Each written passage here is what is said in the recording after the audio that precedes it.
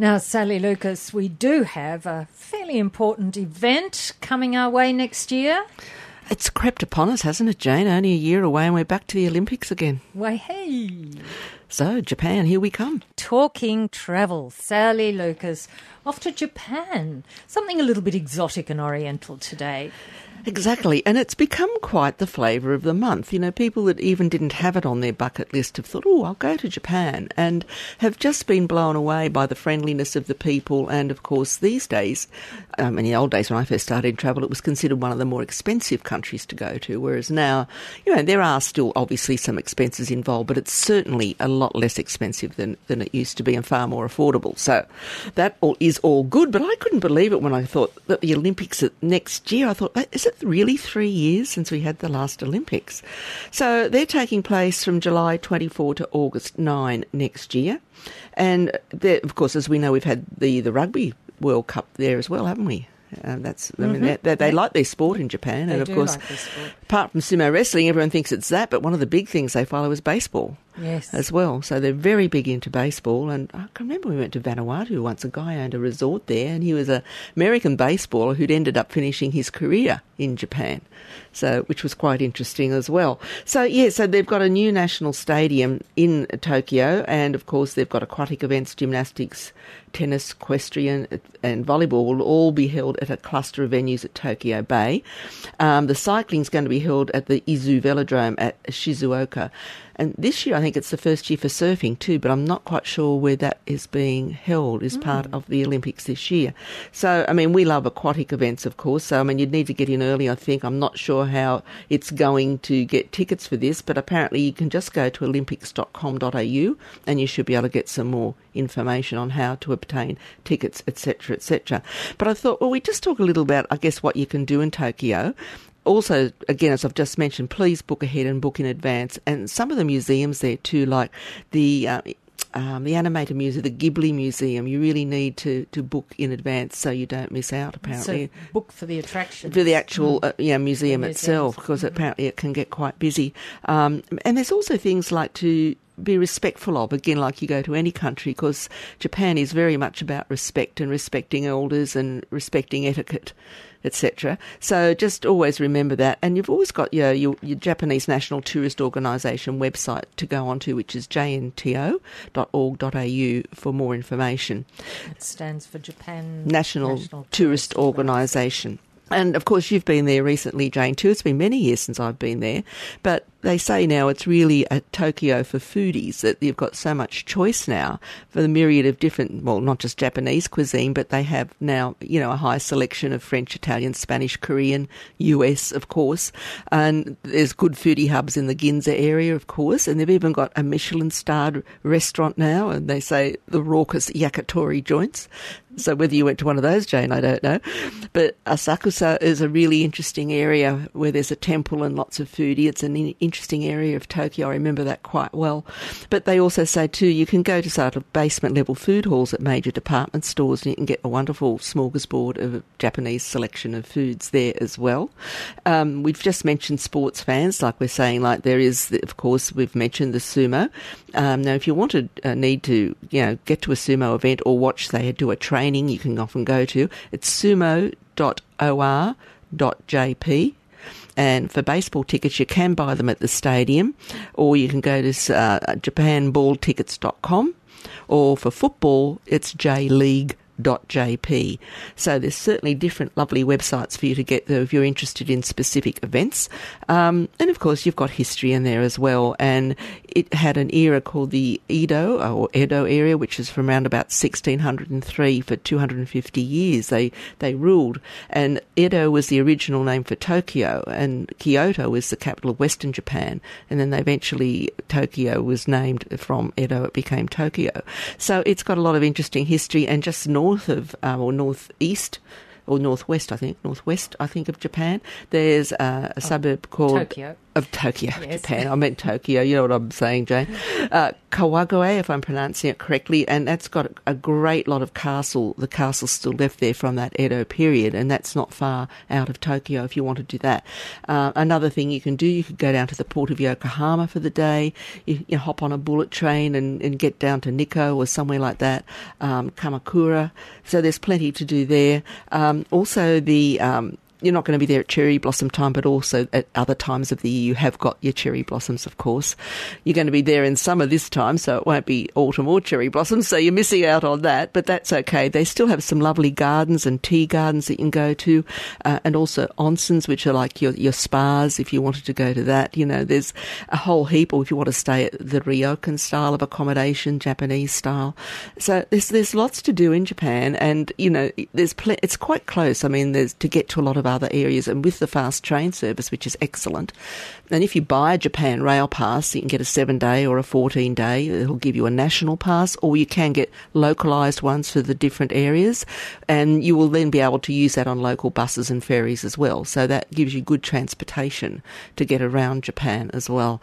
So that's lots to look forward to for next year, and it's not that far for us to go for a change, you know, for flying. Time and it's a very similar time zone, so it's great, which means we're going to be able to see more of the Olympics at home as well, even if we can't, you know, have the time to go up there ourselves. So just keep it in mind. But as I said, do think about your etiquette, and lots of things they just don't do. Like they don't like to eat on the run, or you sit down to eat or even to have a coffee. Like, there are certain forms of etiquette and dress, and being polite is all that main thing. The other thing, though, they're saying is there's an increasing number of shops and restaurants in Japan do accept credit cards, but it's still a largely cash-based society. So the ATMs at 7-Elevens apparently, and post offices accept a lot of foreign cards, though. So just keep that in mind as well. We're talking travel. Sally Lucas, we promised mountains. Which mountains are we talking about? I don't think we can get much better than the Everest mountains, or mountain, and its other mountains around it. So that wonderful range. And this was an article in one of the travel magazines recently, and it started out with a quote that Edmund Hillary made, which I thought was I hadn't heard it before, but maybe someone else has out there who are real mountaineers or follow mountaineering. He said, "Mount Everest, you beat me the first time, but I'll beat you the next time, because you've grown all you are going to grow, but I'm still growing." That's a nice one. So they were the words of Sir Edmund Hillary before he became the first man to summit the world's tallest peak in 1953. And, of course, his remarks speak volumes about the lure of Everest that it has, which, you know, the last month, unfortunately, claimed 11 lives. And if anyone saw any of the footage, read news in the newspapers or saw it, you know, it was really quite astounding to see the queue going up that amazing. mountain. Yeah. And it was you're just a little bit horrified by the whole thing. I mean, it is 8,850 metres on the border of Nepal and Tibet in the Himalayan mountain range, and it is obviously an awesome natural wonder.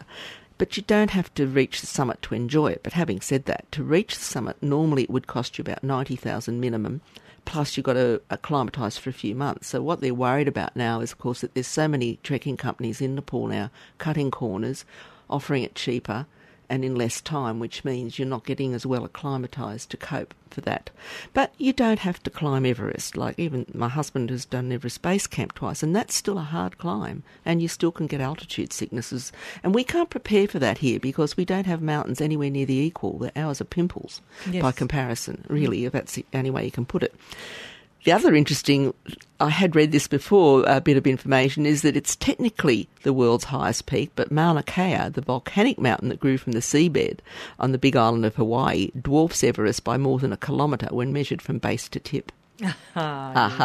Change the rules, so that's eh? interesting. Now, the best time for climbing for Everest summiteers is usually in their autumn, which is late September to late November, when the weather is mild and there's good visibility. And spring from February to mid-April is also a good time. The other thing you can do too, even if you don't want to do a climb, I just did the Annapurna circuit many years ago when I did it, and I saw Armadublam and the Annapurna and some of the mountains from that walk, but I couldn't see Everest. So then I just did a flight out of Kathmandu, which you can do. I did it with Buddha Air, and they go up one route and back another, so either side of the aircraft, everyone gets a good view of Everest, and you're given a map and everything is explained to you about the other mountains that you're going to see. So you're also in a pressurised cabin there too. That's right, you are in a pressurised cabin. So, but if you want to, for a cheaper view of Everest, you can head to a hillside village of Nagakot, which is just outside Kathmandu, and if it's a clear day, you'll be able to see it there as well. Everest Base Camp, as I said, but that's still 5,360 metres, and altitude sickness is common. The trek, if you're flying in from Lukla, takes about 12 days, but my husband last year, they walked in and out to do a different route to avoid a busy route. So they took a little bit longer to acclimatise. They took a slower walk in, and they were gone, for 3 weeks. So it's really how much time you've got too. It's a poor country, of course, and tourism is the biggest thing they have, and this is why all this is probably happening, because it's seen as a money-making concern. But the Annapurnas are a most beautiful mountain range. They're quite green, beautiful rhododendron forests, etc., quite delightful. And you can also get down to Pokhara, which is right on the lake, which is a lovely setting as well. So there are different ways you can view Everest, but just be careful with the companies you are dealing with. Make sure you research it, because you, like anything in life, you get what you pay for, and you've really got to make sure you're giving yourself enough time to acclimatise. Even with the Annapurna circuit, for me, because I'm not a climber, but it was straight up from day one. There's nothing I could have done here that prepared me. I didn't realise that the steepness of even just doing the Annapurna range. So you really do have to do a bit of fitness training and make sure you are medically fit to attempt any of these things. A wonderful part of the world, but do it wisely. We're talking travel on 2NURFM. It's 1:27, and it's time, Sally Lucas, we look at the hot deals in the travel marketplace at the moment. We certainly do, Jane, and our little friends across the ditch will do a nice little New Zealand one, I thought. This is a 23-day Best of New Zealand by coach and cruise, so you're really doing it in a lovely way. So the tour actually features initially a 12-night ocean cruise combined with coach travel, and your highlights will include Milford, Doubtful and Dusky Sounds, the Bay of Islands. You go to a Hobbiton movie set tour, you do a Transalpine Railway journey. It's just really a lovely, lovely holiday. If you book by 31 July, you can save up to $600, plus you get another bonus value of extras for up to US dollars $1,670. It's a guaranteed departure on the 7th of February next year. So you're going to really enjoy the Celebrity Solstice on a 10-night cruise and then an 11-day coach tour of your attractions of New Zealand. So that is fabulous. It starts from under $7,500 for the whole 23 days, and most of your meals are included and just about all your sightseeing on that. So it's pretty well all-inclusive. So that's a really good deal. Aurora, they've got at the moment welcoming solo travellers for a limited time.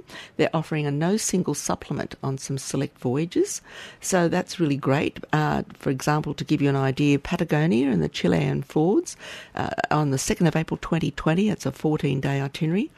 Iceland and the Svalbard on the 12th of June, another 11-day one. The Iceland Circumnavigation on the 2nd of June. West Greenland Explorer, 18th of May next year. The Arctic Discovery, a 21-day itinerary, which is absolutely amazing, doing the whole area, 31 August next year. Then they're doing Inuit Arctic and Beyond, which takes in Reykjavik, Iceland to St. John's in Canada in 23rd of September. All of those have no single supplement if you book by 30 June. Now, Northern Lights, everyone likes Northern European Lights. Well, I'm sure they would if they went to see them. This is a 15-night fly-free cruise and stay, 12 to 27 July next year. So all these are giving you plenty of time to save and you get yourself organised for next year. So this is a return airfare to London, including return taxes. Your transfers are included. 2 nights pre-cruise accommodation in a 4-star hotel in Stockholm. Then you're doing an 11-night luxury Crystal Symphony cruise from Stockholm to Dover, which includes gratuities for everything on board, housekeeping, butler even, complimentary select wine, champagne, premium spirits, complimentary Wi-Fi, etc., etc. Fitness and wellness program board, 24-hour room service, and then you get 2 nights post accommodation in a 5-star hotel in London as well. So this is wonderful, and this is normally it'd be around about $10,000, around about $14,000, yes, $15,000, but it's a saving, bringing it down to just under $10,000 for that whole itinerary, and that again is a very inclusive itinerary. And this is another one back in this same area. This is 6th of August next year. It's Greenland and Iceland package. This is with MSC Cruises. It's a 24-night holiday, including a 21-night cruise. So that's pretty good. So I think if it's in August or July, you probably wouldn't get any night time at all. No, this is definitely not a Northern Lights cruise. It's Northern European Nights rather than Northern European Lights. So the lights are usually between October and April, actually. That's when you'll be doing the lights. So this is doing the nights when you see it in all its glory and all the beautiful fjords, etc., etc. So this is what this one is about anyway. So this is a 24-night one with a 21-night cruise, as I said. You're flying into Denmark. You're having a couple of nights in Copenhagen at a 4-star hotel. Then you're doing a 21-night cruise, which is doing just about, as I said, all around Iceland, Greenland, etc. It's an incredible itinerary, even including Warnemund, is it, which is your port for Berlin in Germany, and then at the end you come back with your airfare, which can be extended if you wish at the end. So it's a 24-night holiday, and that one actually starts from under $8,500 each. And lastly, not leastly, Trafalgar have announced their 2020 USA-Canada holiday program, and you can save 10% when you book on any of their American holiday tours, roughly just about all of them, as long as you book by right up till 18 December. So that's got a good lead in on that one. Fantastic. And I just thought we'd finish with this little quote I read in the paper, and I agree with it wholeheartedly. It says, "Travel slowly is happy advice for any traveller. Travel is like a good meal. Savour it slowly and you'll magnify your enjoyment.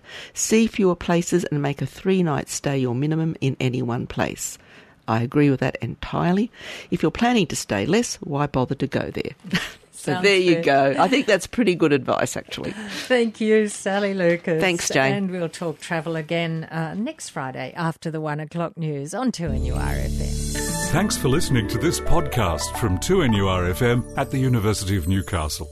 Topics range from gardening to health, well-being, pet care, finance, business and travel. You'll find them all at 2NURFM.com.